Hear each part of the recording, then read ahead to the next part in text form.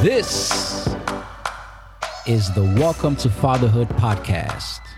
I am your host. My name is Kelly. I am here to remind you, however you're listening, wherever you're listening, that as dads, we're just like moms, except we're dads. Ha ha.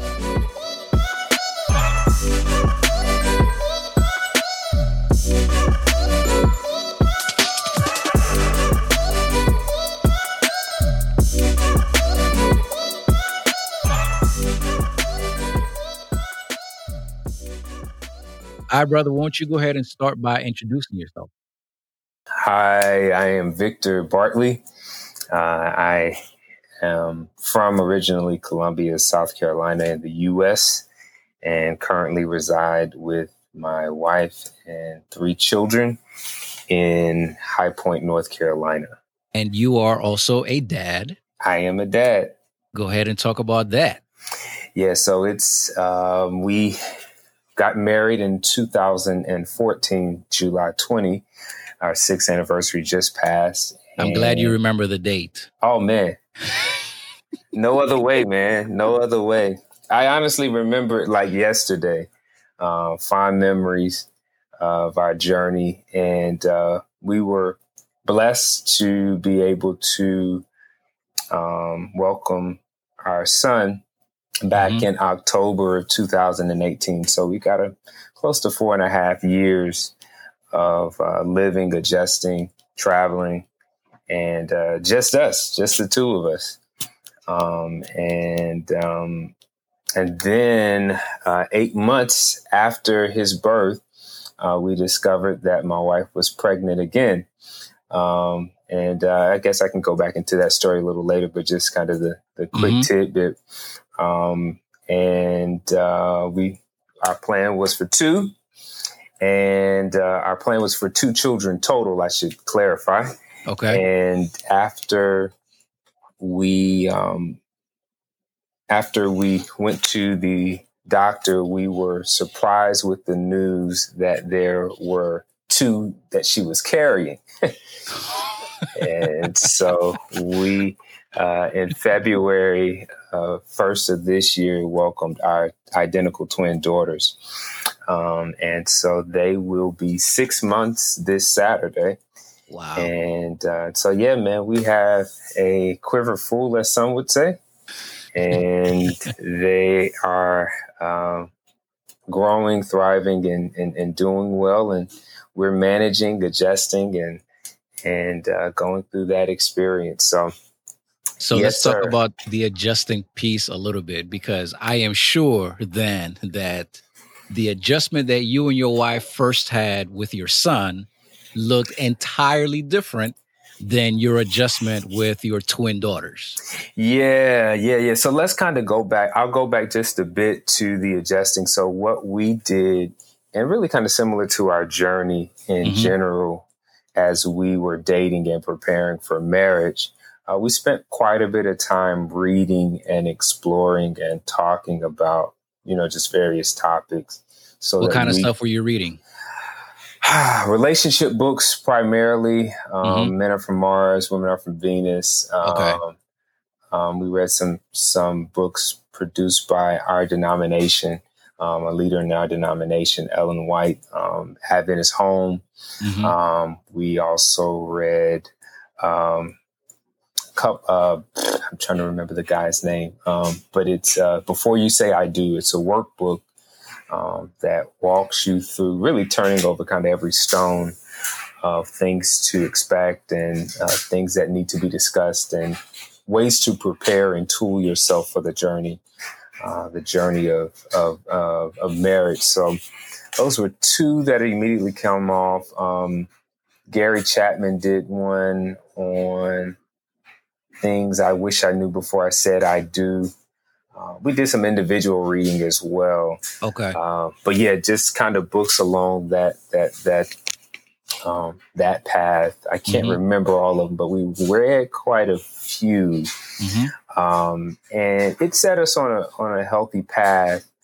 and it enabled us to navigate some pitfalls, and gave us some perspective for sharing with others as well, with what we were, how we were navigating things and the normal growing pains, but also kind of gave us a leg up to avoid some of the things that most people were telling us were just going to happen that way. And so we use that kind of same mindset when it came to parenting. Another area that most people just tell you just kind of on the job training, so to speak. And while we embrace the reality of that, we were also very aware that there was quite a bit of knowledge, information that was out there that just was untapped. And so we began exploring parenting from Children Are From Heaven, a classic by Dr. John Gray, the author of Men Are From Mars, Women Are From Venus, Scream-Free Parenting. There were, I think it's one or two other books. My wife read The Ministry of Motherhood. I picked up a couple of books on fatherhood and reflections from that. And so that kind of built our framework, relatively speaking. Did you find those books helpful for you, the books that you picked up about fatherhood? Oh, man, it was incredible. So the biggest thing that it did was shifted our mindset as to what parenting would involve. That was a big shifter. So we began reading those, How to Raise a Leader God's Way, Prudence Pollard. We began reading those probably about a year or two before she got pregnant, just to kind of give ourselves a head start. And not understanding that the pregnancy journey had a number of variables that we didn't know. And so we just didn't want to cram everything into 9 months of time. Sure. Yeah. and so we did that. We did that. And that was very pivotal for some really revolutionary mind shifting for us about parenting. My wife is native to the southern country in Africa, Malawi. And I'm a Southern boy raised in a African-American home. And so in our homes, while we grew up worlds apart, so to speak, hemispheres apart, I think would be the more appropriate reference. But we were raised in similar discipline styled homes. The values were the same. The values were very similar, and even the method of parenting and discipline were very similar as well. And so one of the things that we realized that we would naturally do what our parents did without much prompting. But in order to improve or to explore improving or growing, if you may, it would require us exploring beyond what our parents could provide. And so that wasn't, in any way a slight to our parents, because we believe and are confident that our parents did a phenomenal job with us. And, we are definitely in debt to them, and even more as we continue very early in the journey of parenting. But we realized, man, that knowledge increases. And it would be foolish of us not to explore what others have studied, what others have learned, and sift what doesn't need to be kept and keep the jewels that are valuable and precious. And so that's what we began to do early on. And so when she got pregnant, the beginning of the experience was extremely traumatic. So I remember it like it was yesterday, man. I've got a couple experiences that I remember like it was yesterday.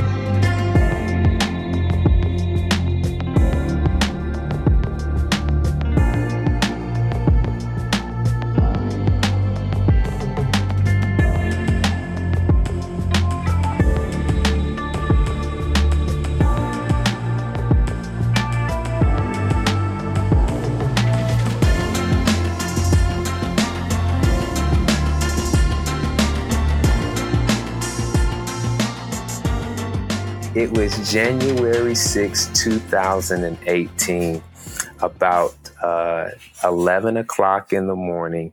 We were set to travel for a conference that began the next day in Florida. Okay. And all of a sudden, she began to have cramping pains that I had never seen her endure. And I panicked, like I mentally panicked. I couldn't, it was nothing that I could do to relieve the pain. It was, she couldn't explain what was going on. And so I was just like, I just began praying. Like, I just didn't know what to do. It was traumatic. It was traumatic. And so it had gotten so bad that I thought that I was going to have to call and cancel the flight that I had. Oh, wow. The flight, rather, that we had, and just pay whatever fees came along with it, just because it didn't look like she was going to get better. And at some point I was going to have to take her to the hospital. So maybe about a month after that is when we found out that she was pregnant with our son. And of course, we're excited, trying to figure out ways to share with family and all of that jazz. And I must toot my horn, if I may. Please do. I called both pregnancies when my wife was, when she started, in both pregnancies, she showed sign. The only sign that she really showed to me of pregnancy was she was becoming very tired quickly, unusually. And so I said, yeah, you probably should just take a test. She said, no, I'm not pregnant. Okay. All right. I ain't fighting about it. So, we're not going to, if you don't think you're pregnant, then let's move on. You don't think you're pregnant. Yeah. Yeah, that's it. Okay. But I would advise you to take one, Yeah. So eventually she took it a couple of weeks later after the initial recommendation. And so we kind of learned that in hindsight that likely what she was going through was some level of contractions, really.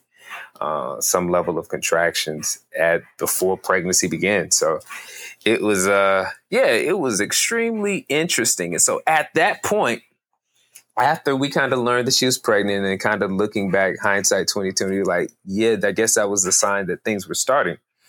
I said, I will never get caught flat-footed like that again.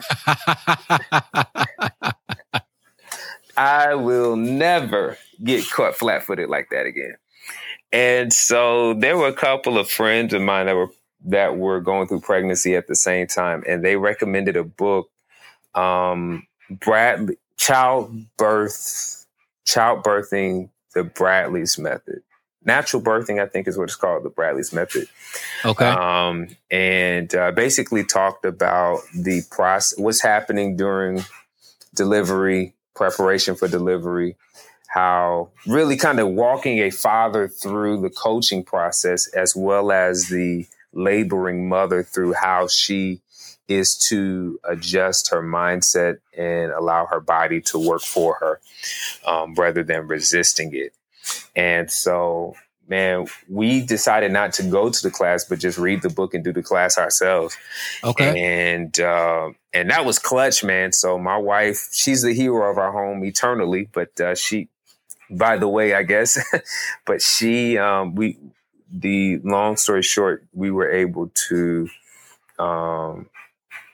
I was able to walk into the delivery room and relatively be very clear about what my role was, what I needed the doctors to do, how I was to coach her, and kind of where she was in the process of delivery based on the signs that she was showing. And yeah, man, it was extremely empowering to have that type of education for that type of experience. Man, as you're talking, the image that comes to mind is LeBron James when he was in the Miami Heat, that game 6 or game 7 against the Boston Celtics. Yeah. Fending off elimination. That's who I saw you as right there. just like walking into the delivery room, like, hey, yo, we are not losing today. Yeah. Yes, sir. Yes, sir. Yes, sir. So it was really empowering, man. It was really empowering. And so much to the point, like they were constantly asking, of course, as you know, they are often offering epidurals and different medications that, of course, drive up the cost and are not always the most helpful to the postpartum mother. And so we were just like, no, we don't need it. She's doing fine. Da, da, da, da. You know, it prepared me for responding to all that type of stuff. Okay. And so she was able to deliver naturally. Our son, he was a healthy young fella, 8 pounds, 1 ounce, 21 inches. And so she was, of course, grateful that we were able to do it naturally. So yeah, that's the end of the story. So that's just a quick plug for that book, the Childbirth in the Natural. Bradley's method is the method that is referenced in there. So during the pregnancy, we were blessed, really both occasions, to have uneventful pregnancies. So she didn't have any major symptoms or anything like that? No major symptoms. She worked full time until about 3 weeks before delivery. Get out of here. Yeah, man. No morning sickness, no cravings, no. Not really. She wanted fruit. Okay. And to this day, our son and our daughters, for that matter, they will down some fruit. Obviously, it's expensive on our pocket. Yeah. But they will down some fruit. So she didn't want any weird things like gasoline and pickles. No, man, none of that, man. So I was preparing myself mentally for these things. Someone gave me a horror story, and they were like, "Yeah, my wife didn't even want me in the house. The smell of me just was repulsive to her." I was like, "My goodness." I was like, "Man, this is about to be Armageddon or something." Yeah. So I was preparing myself for that, and it never came. Did you have a little bag ready and all of that stuff just in case she kicked you out? Man, I didn't even prepare it, but I was mentally saying like, okay, I may have to go through this joint. So I was like, okay, well, we'll see how this goes. But it never came. But while it was uneventful, it was extremely stressful. And one of the things that I didn't realize, and nobody really talked about, especially men, how stressful the journey is for you as you stand alongside your wife, partner, going through the journey. Man, it was emotionally stressful. I remember after our daughters were born, I remember just confessing, like, baby, I can't go through this again. Like, honestly, like, it was just emotionally taxing in a way that I had never been stretched before. And do you mind taking us behind the curtain of what caused, or some of the causes of that stress? Because I felt the same thing too. And I'm glad that you're bringing this out, because it highlights the fact that while it is mom whose body is changing, who is feeling, or in your wife's case, not feeling a lot of things, it still is a different experience for dad. You know what I mean? Just like being a witness to this was stressful for me. So I'm curious as to if you can take me behind the curtains of what that was like for you. Probably the premier stressful thing is just not knowing what was going on with the child. They're living inside a place that you don't have access to. And you have to live in this very careful manner, and at the same time, normal manner, while protecting them and your wife, and just being extra careful just because you don't know. Mm-hmm. so just that fact alone of not knowing, and of course, as they start kicking more, and if for a couple of hours they aren't kicking, you don't know what's going on, and if at some point, I think there was at one point where she began to have back pains and it wasn't anything major, relatively speaking. But again, because that was our first experience with pregnancy, you just don't know. Yeah. You just don't know. And so, and I think also for our background and the friends and the people that we knew, we've known quite a few that have experienced miscarriages. Mm-hmm. And so you have that reality in the back of your mind. Like, I don't know if at any point this could happen to us. And how do we recover? How do we manage the grief? How do we live through this? So of course you have those complications that could occur at the drop of a hat, really, and could happen. So you have that. Then added to that, at the anatomy scan about 5 months in, when we found out the gender of our child, or the gender of the fetus at the time, our child, we were also informed that he was showing signs of potential Down syndrome. And so that complicated things to a whole nother level. And so, of course, every time you go in, they wanted you to come back for more tests, and they want to send you to specialists, and you're driving up the cost. And so you just kind of go through these things of like, are you scamming me, or is this a real legitimate concern? We're grateful and fortunate that our son was completely healthy, and none of those signs that they thought were there were present at birth. But to go through the unknowns of that for 5-6 months, there about 5 months rather at that point, was grueling. The emotional toll that it took on my wife, the mental, just kind of holding it together while you're living in just the unknown. And then as people of faith as well, just wrestling with the difficult questions of where is God, and why is this something that we even have to consider?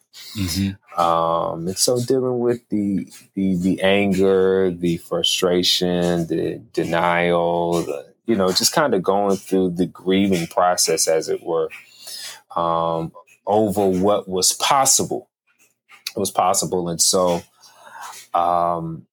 that was very traumatic. And of course, you begin to, once you're told that, you begin to see more children that experience Down syndrome more frequently.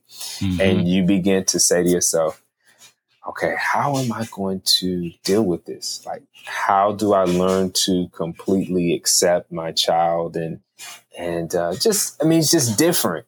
It's just a different experience. And so I just didn't, just to be frank, it wasn't something that I wanted to experience. I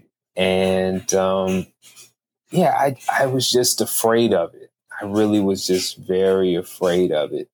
Thank you for that bit of honesty. Yeah, man. Thank you for that bit of honesty. Because, in the line of work that I do, I meet a lot with parents who have very sick children. And I'm talking about, if you can think it, I've most likely met a parent, or will most likely meet a parent that has a child with that. In fact, this one time, this is the most mind-blowing thing that I've experienced so far. I met a dad whose daughter, she must have been, I want to say maybe about 5 or 6. She had this rare condition. And by rare, I mean how many people are on this globe? Like 2 billion people, whatever the case is. Yeah. She was one of 2 billion people with that condition. So he was like, my daughter is basically writing the book on this condition. Wow. You know? And so I appreciate you being honest enough to say that that's just not something you wanted to go through. No.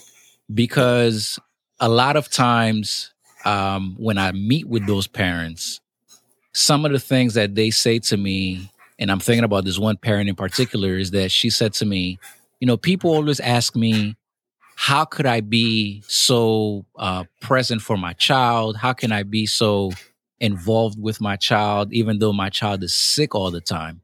And they just don't understand how beautiful of a gift a child like her child is. And it's such a it is beautiful because as a parent, like you started to go through that early process of reconciling or trying to reconcile the idea that you had, the ideal, I should say, that you had of having a healthy child. Because I don't think any parent, if they're honest with themselves, ever finds out that they're pregnant and then they say, woo, I hope I get a sick child. That's exactly right. So we all want to start off with a healthy child. Right. And to hear that your child is going to potentially not be as healthy as you ideally wanted that child to be, it's a loss of an ideal. Absolutely. And so now you have to try to reconcile and find the space in between these two, the ideal and the possible reality of how to deal with that. Absolutely. And there are feelings that come with that. There are emotions that come with that. There are questions that come with that. There's a shift of mentality, of focus, of what, I mean, there's just so much unspoken things that happen in that window. And it's a turbulent time. Right. Not to say that if your son were to be born with Down syndrome, that you would be like, well, I'm throwing up my hands, babe, deuces, I'm out of here. I can't handle this. No, yeah. That has happened. Sure. Right? Like that has happened. There are parents who have sick children who, and one of them or both of them just can't handle it. And they did.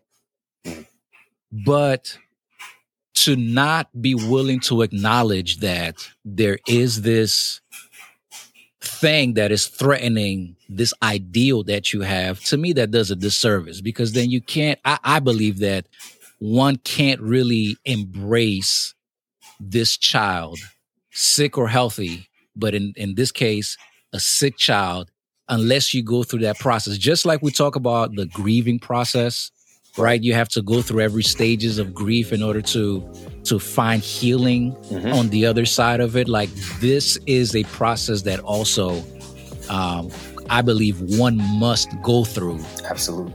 In order to, if that is the case, you have a sick child, in order for you to begin to embrace that child and become open to the things that this child will teach you, you know, in the future. Or, you understand what I'm saying?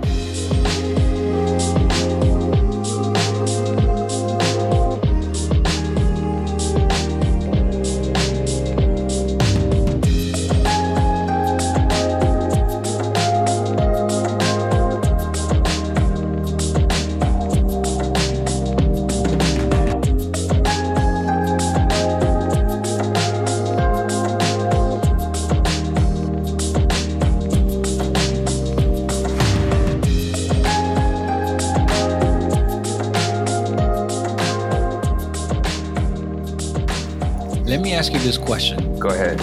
So you have the newborn home. Your wife is doing, I mean, she's still putting in a lot of work. Not Absolutely. that you're not, but she's still putting in a lot of work, breastfeeding your son, making sure that, I guess you saw, as I did, just the mother instincts take over this person that you married, and you're like, I don't even know who you are right now because you look so different from, you know what I'm saying? At least that was Sure. my experience. Sure. So your son is bonding a lot with your wife. Uh-huh. Did you feel like you were left out? No, I didn't. I think that was also kind of where the books provided perspective on the process. Okay.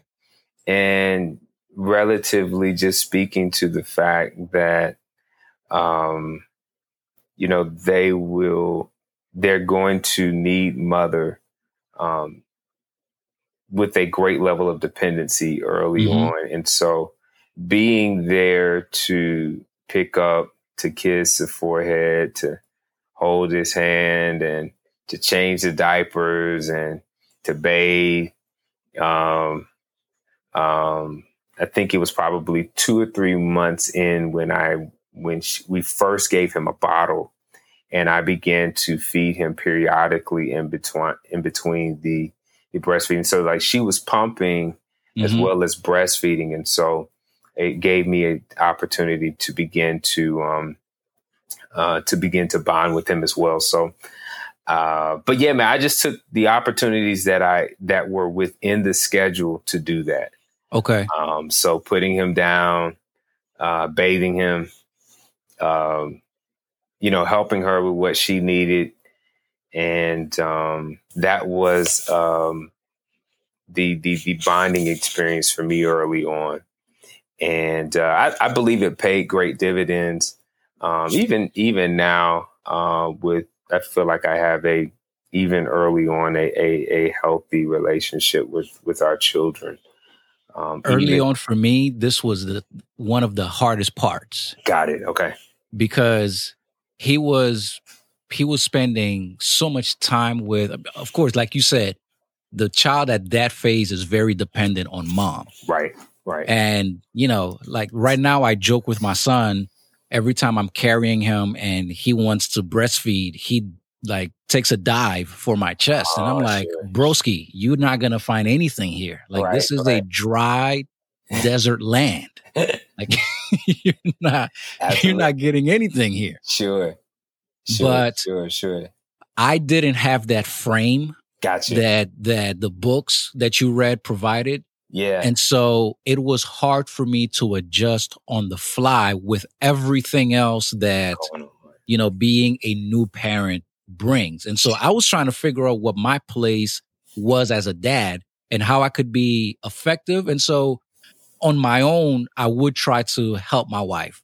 And I think I did a pretty good job. I would check in with her and she appreciated the help that I lent to her at that time.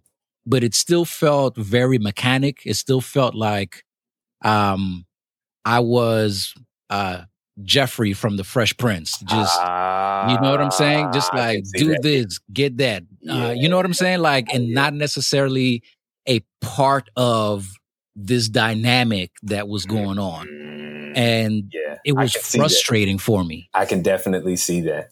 And I think I think you, as you just said to that point, because I was prepped with the reality of what the early stages were going to involve, that because this was what could be done, like I had to take that up and do it with joy.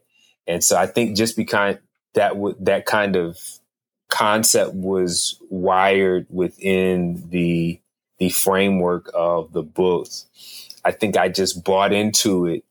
And as I'm hearing you explain it, I'm just like, oh yeah, I can definitely see that had I not been given the perspective that was given to me of seeing this as the opportunities for bonding with both your wife, who's a new mother, as well as the child. I haven't gone through any of that with any of our children, actually, where they won't come to me or they have, the challenge of not being or only wanting their mother or that sort of thing. So I can't speak to that experience that some fathers have gone through. But I've just done all that I could to take advantage of the opportunities that were early, that presented themselves early for bonding and relationship building and really trust building and security for the kids. So our son, he absolutely hated car rides. That was probably the biggest surprise. We were told that if you want the kids to sleep, put them in the car and just drive. Go out for a drive. Yeah. Go out for a drive. That was so untrue for us with him. If he was awake in the car, whenever we got in and started moving, he would yell hysterically. Wow. He would yell hysterically.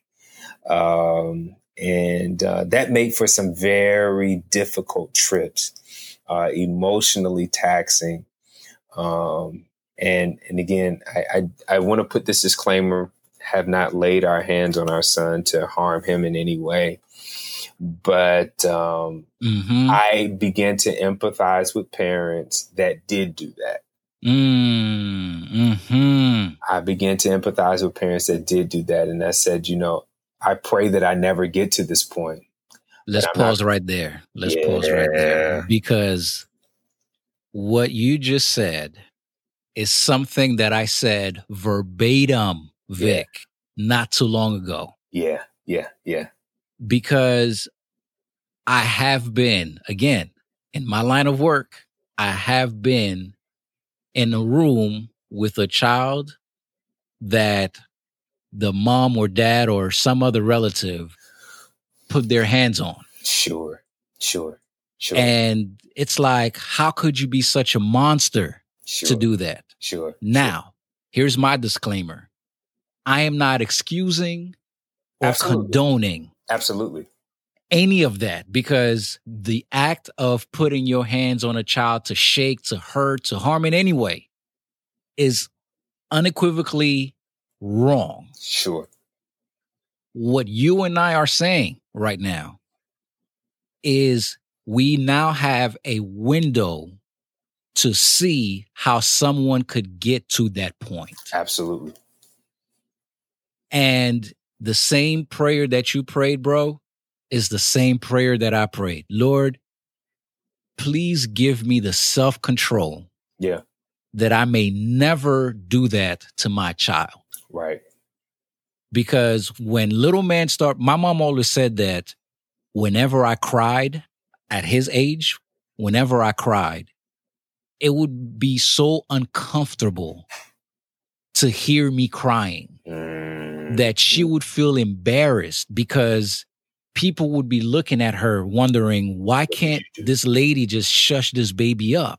Like, I cry, bro, as if I had some type of, like, my son right now is showing me how I cried when I was his age. Wow. And when I tell you, it is so piercing, as if, like, as a parent, as a dad, like, I want to make sure that my son is okay. Right. I want to make sure that he's not in any pain. I want to make sure that he's comfortable all the time. Right. But when this little dude starts crying, it's as if there was something happening inside of him, maybe the little tiny hands that are ripping apart his intestines or something, that's causing him to just cry like that. And it's so piercing, and my anxiety just goes through the roof, bro. Yes, sir. And I'm just like, the level of the stress just goes off the charts. It's not even at a 10. Like, a 10 would be me being calm at that moment. It's at 100. You know what I'm saying? Because I do.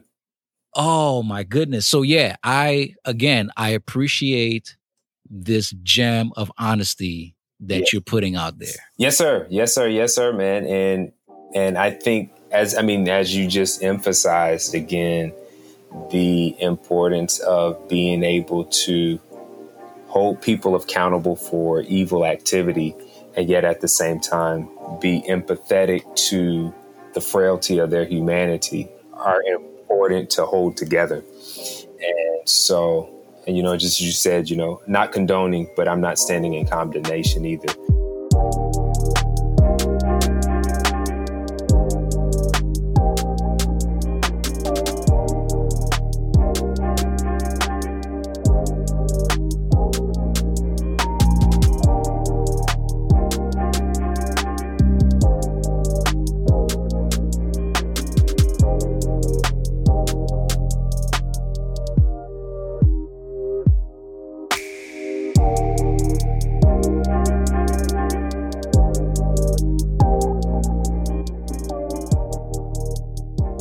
the beginning of June is when my wife began, the end of May, beginning of June, she expressed that she was tired and kind of a similar fatigue that I had seen with our first son. I said, babe, you should take a test just to confirm. And of course, the response was no, I'm not pregnant. I said, okay. And with this one, it was very different. I remember it was a Thursday, I think it was June 15th, if I'm not mistaken. It was about 7 p.m. This goes to show you how seared these are in my memory. Yeah, listen, I was about to say to you not too long ago, I am very, very surprised. Surprised is not the word I want to say. What's the word I want to say? I am impressed by the pinpoint accuracy of date, time. Like, I even want to ask you, who was walking outside your door at that time? Listen, man. Listen. Like, you have provided, up till now, bro, you have provided month, date, year, time, what was going to happen, like pinpoint, crystal clear depiction of these things. Man. Kudos to you, brother. Listen. When certain events happen with certain level of trauma, man. Yeah. You can't forget them. You can't forget. Yeah, that's how you know an event is truly traumatic. You cannot forget it. But yeah, so we were going to an event and, had everything ironed out and packed, and she was trying on her dress and it did not fit. Uh-oh. And it's like, you tried this on before you left a week ago and everything was fine, plenty of room, and, it was comfortable for you. And what happened? These are the questions that are going on in both of our heads. Yeah. And so she obviously had to switch dress and wear something that she didn't plan to wear. So she was just very frustrated about that. I'm confused about what's going on and just trying to do my best to help her see and make the most of the time that we do have. And so we get back Father's Day, 2019. Uh-huh. And after traveling, and she left the pregnancy test on our bed, and clear as day, it was positive. I said, "Oh, okay." I kind of told you so, babe. But I'm surprised, but I'm not surprised.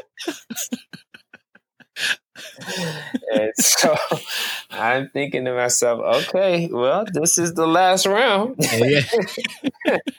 This is the last round. So guess we just got out of it, and we got to figure our way through. So that those first 4 months, because our son had just I think he was just about turning 9 months, were very taxing. So of course she was tired, but even more tired than she was with our son.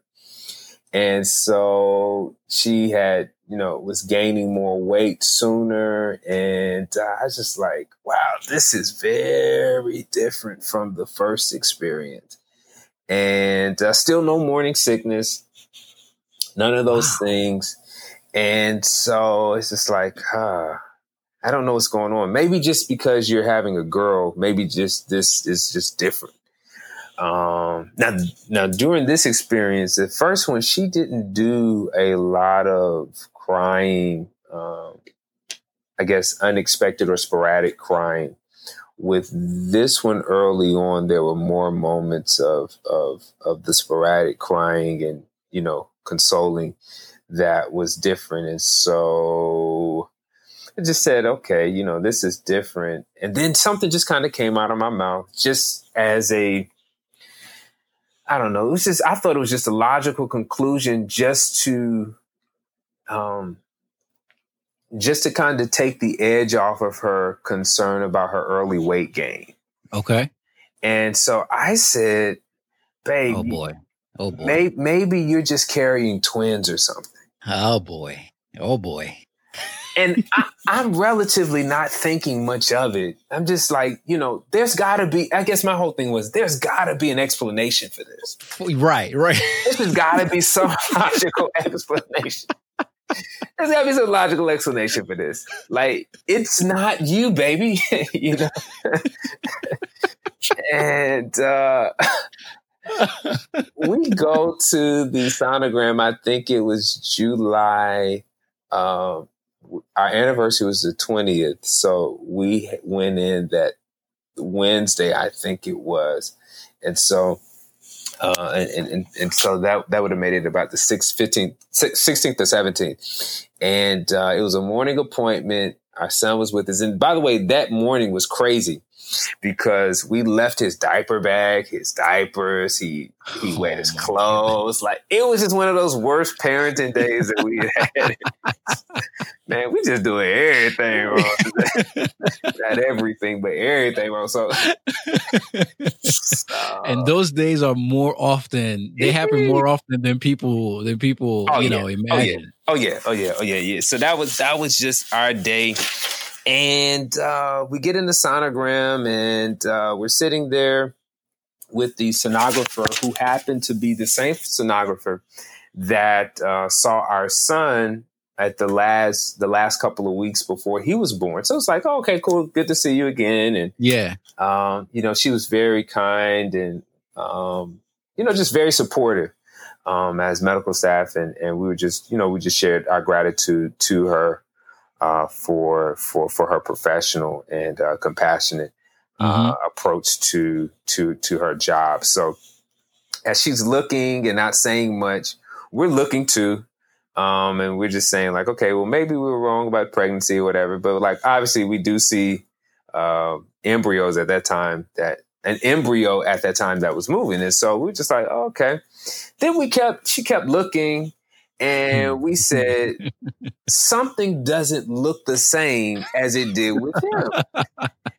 And so, of course, we're just sitting there and we're waiting for her to give an explanation or to say anything. So for us, it was just like either it didn't even cross our mind that there were more than one in there. What crossed our mind was, there may be something else that's going on that we may need to be concerned about.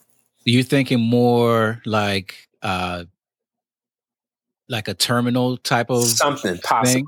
Yeah. Okay. Yeah. So just kind of preparing myself. I was already sitting down. I had our son on my lap, and was sitting at the head of the seat that my wife was being examined on. Mm-hmm. And no. I wasn't sitting. I was sitting slightly across the room because of the way that the place was laid out. And, but I was looking at her as I was looking at the screen, and I, just kind of was just waiting. And, then the sonographer opened up her mouth, and I'll never forget what she said. She said, well, guys, I don't know how to say this, but it looks like you have 2 boogers in there. And what happened to your world at that time? My wife, I remember it was like one of those movie scenes where you hear somebody talking, you hear a response to the person that was initially talking. So my wife at this point is just continually saying, no. And I mentally blacked out. And the sonographer kind of asked a few moments. She's like, Dad, are you still with us? I was like, nope. I'm tracking.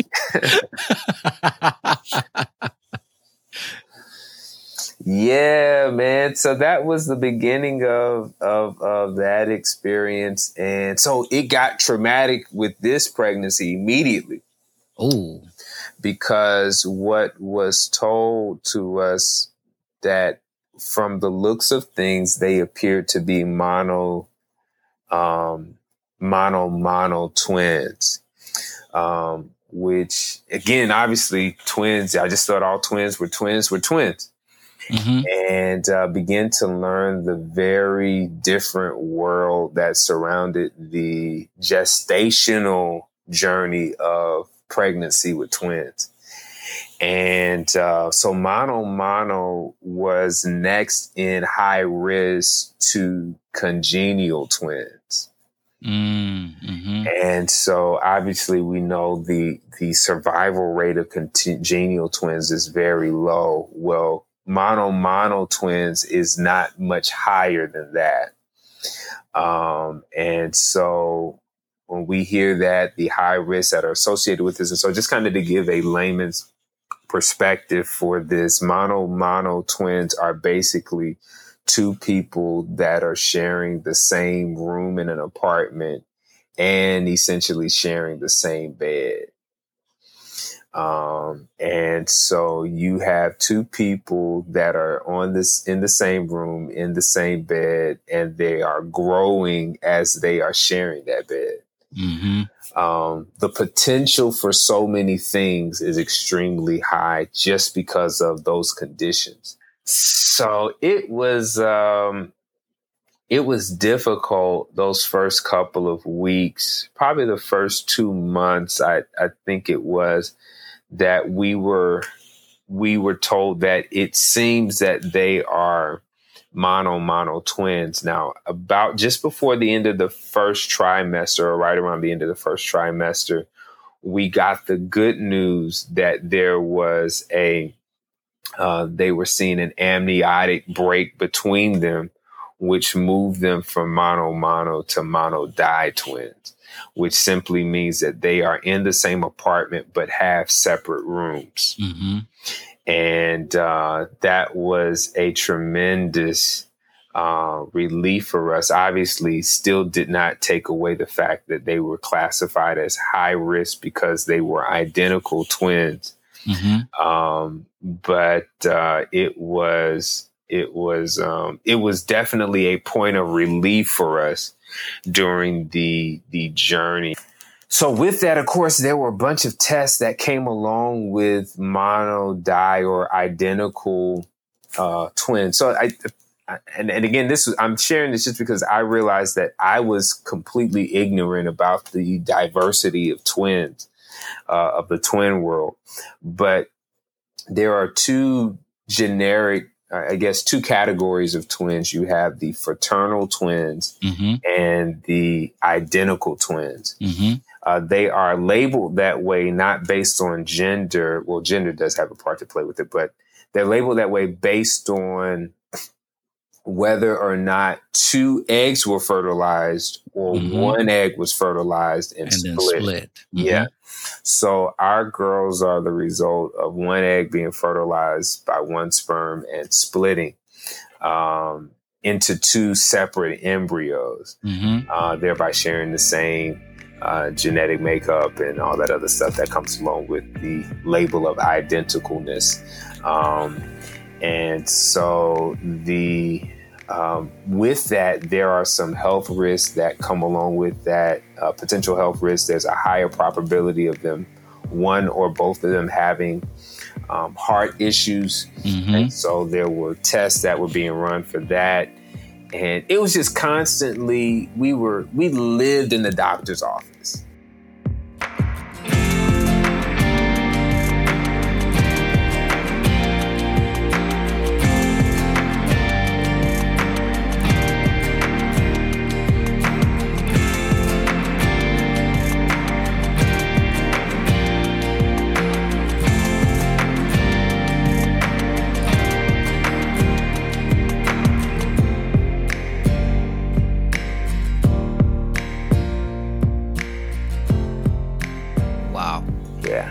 So let me ask you Go ahead. This question, and then we could start landing the plane a little bit. Sure. So one word that you've repeated throughout the course of our conversation so far is trauma. Yeah. What does that do for you as a dad, and like how do these experiences affect you and your role as a dad with your children? Yeah, so one of the big things that is very important to me and my wife is teaching our children emotional health and intelligence. Okay. And so how we deal with the trauma and the challenge is as important as overcoming the challenge. Mm-hmm. Mm-hmm. And so with that, the trauma, as you know, as I shared earlier, is seared into my conscience. But it also served as a maturing training of sorts. Mm-hmm. For parenting, and I think I just began to see it as, okay, this is helping you walk so that you will be able to run as things become more complex in some way, shape, or form and challenging. As you will be required to be more emotionally present as they go through the terrific twos and they go through their sibling disputes, as they go through their emotional development and puberty. And I realized that it's easy to emotionally check out. And the fight, especially as a man, to be constantly emotionally present for both our children as well as for my wife is a real struggle. Just because as a society, I think in most societies, men have been given the license to physically check out and emotionally check out in the parenting journey because it's just so unnatural to us. And what do you mean by unnatural? At least that's what's I feel I've heard more frequently, that we naturally are project oriented, that we don't get into the emotions of things. And, we provide and that's kind of it. That raising kids is the mother's job. I feel in most cultures, there's some level of that same chorus. Yeah. Of that same chorus.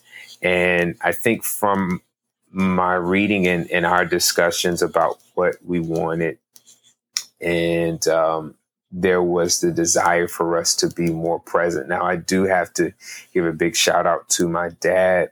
My mom constantly reminds me as she watches me with the kids that I remind her so much of him and how involved he was with us when we were growing up.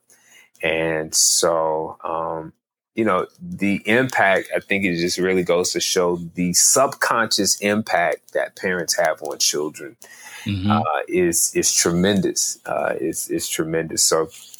So I'm going to ask you to give a proper shout out to your dad. What's your dad's name? Vincent Bartley. All right. So shout out to Mr. Vincent Bartley. Yes, sir. Yes, sir. Let me ask you this second to last question. Sure.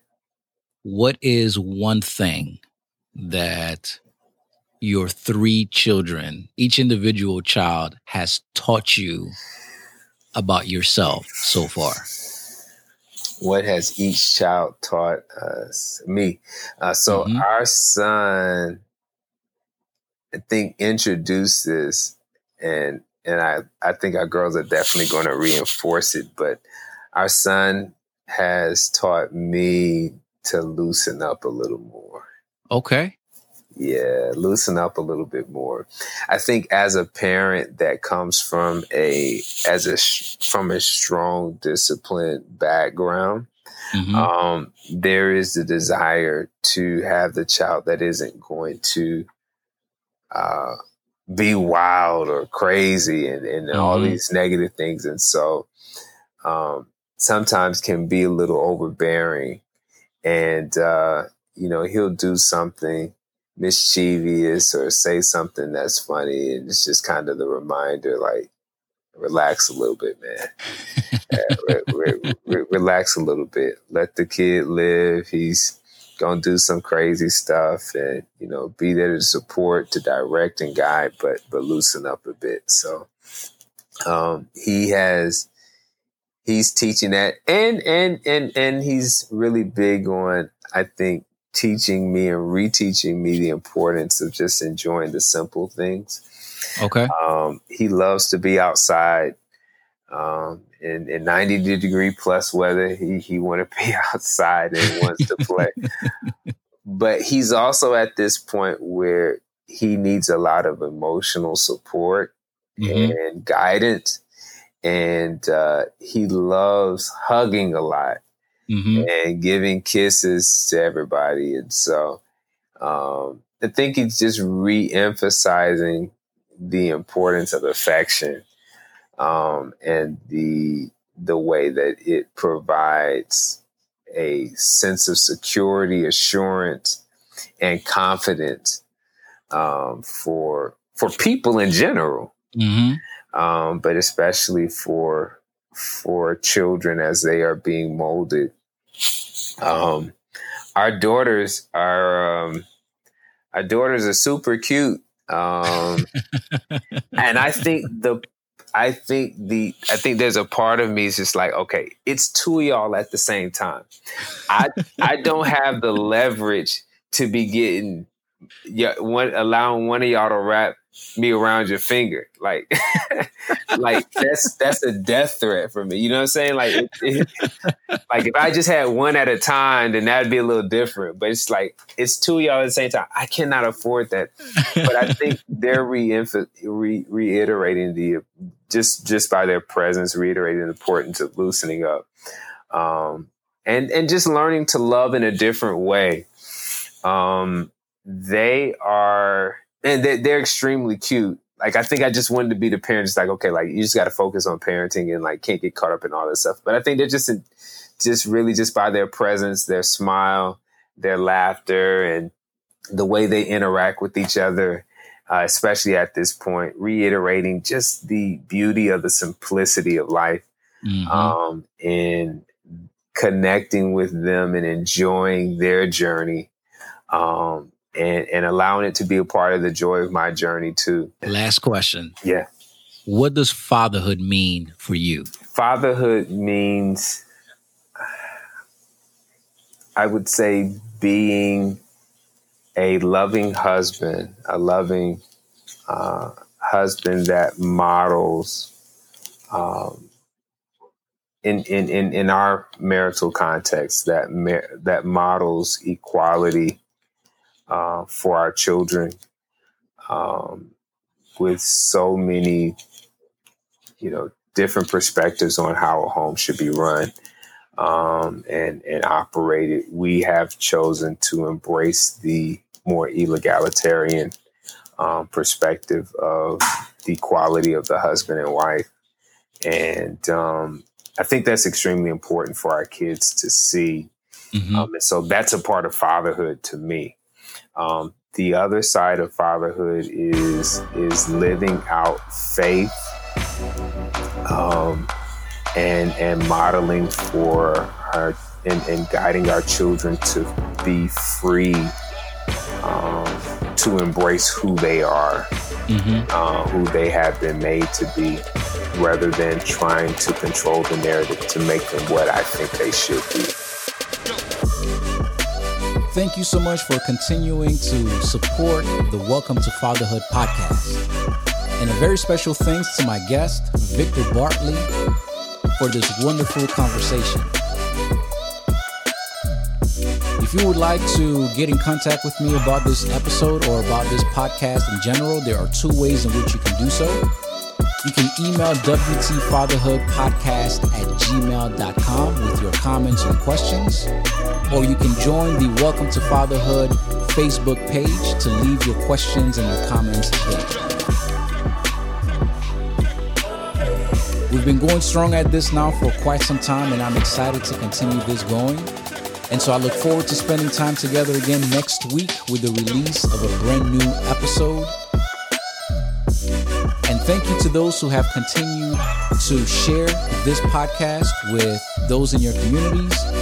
A very special thanks to those who have written reviews and who have rated this podcast on the platforms that you listen. Thank you so much, as you are helping new listeners find out about this podcast as well.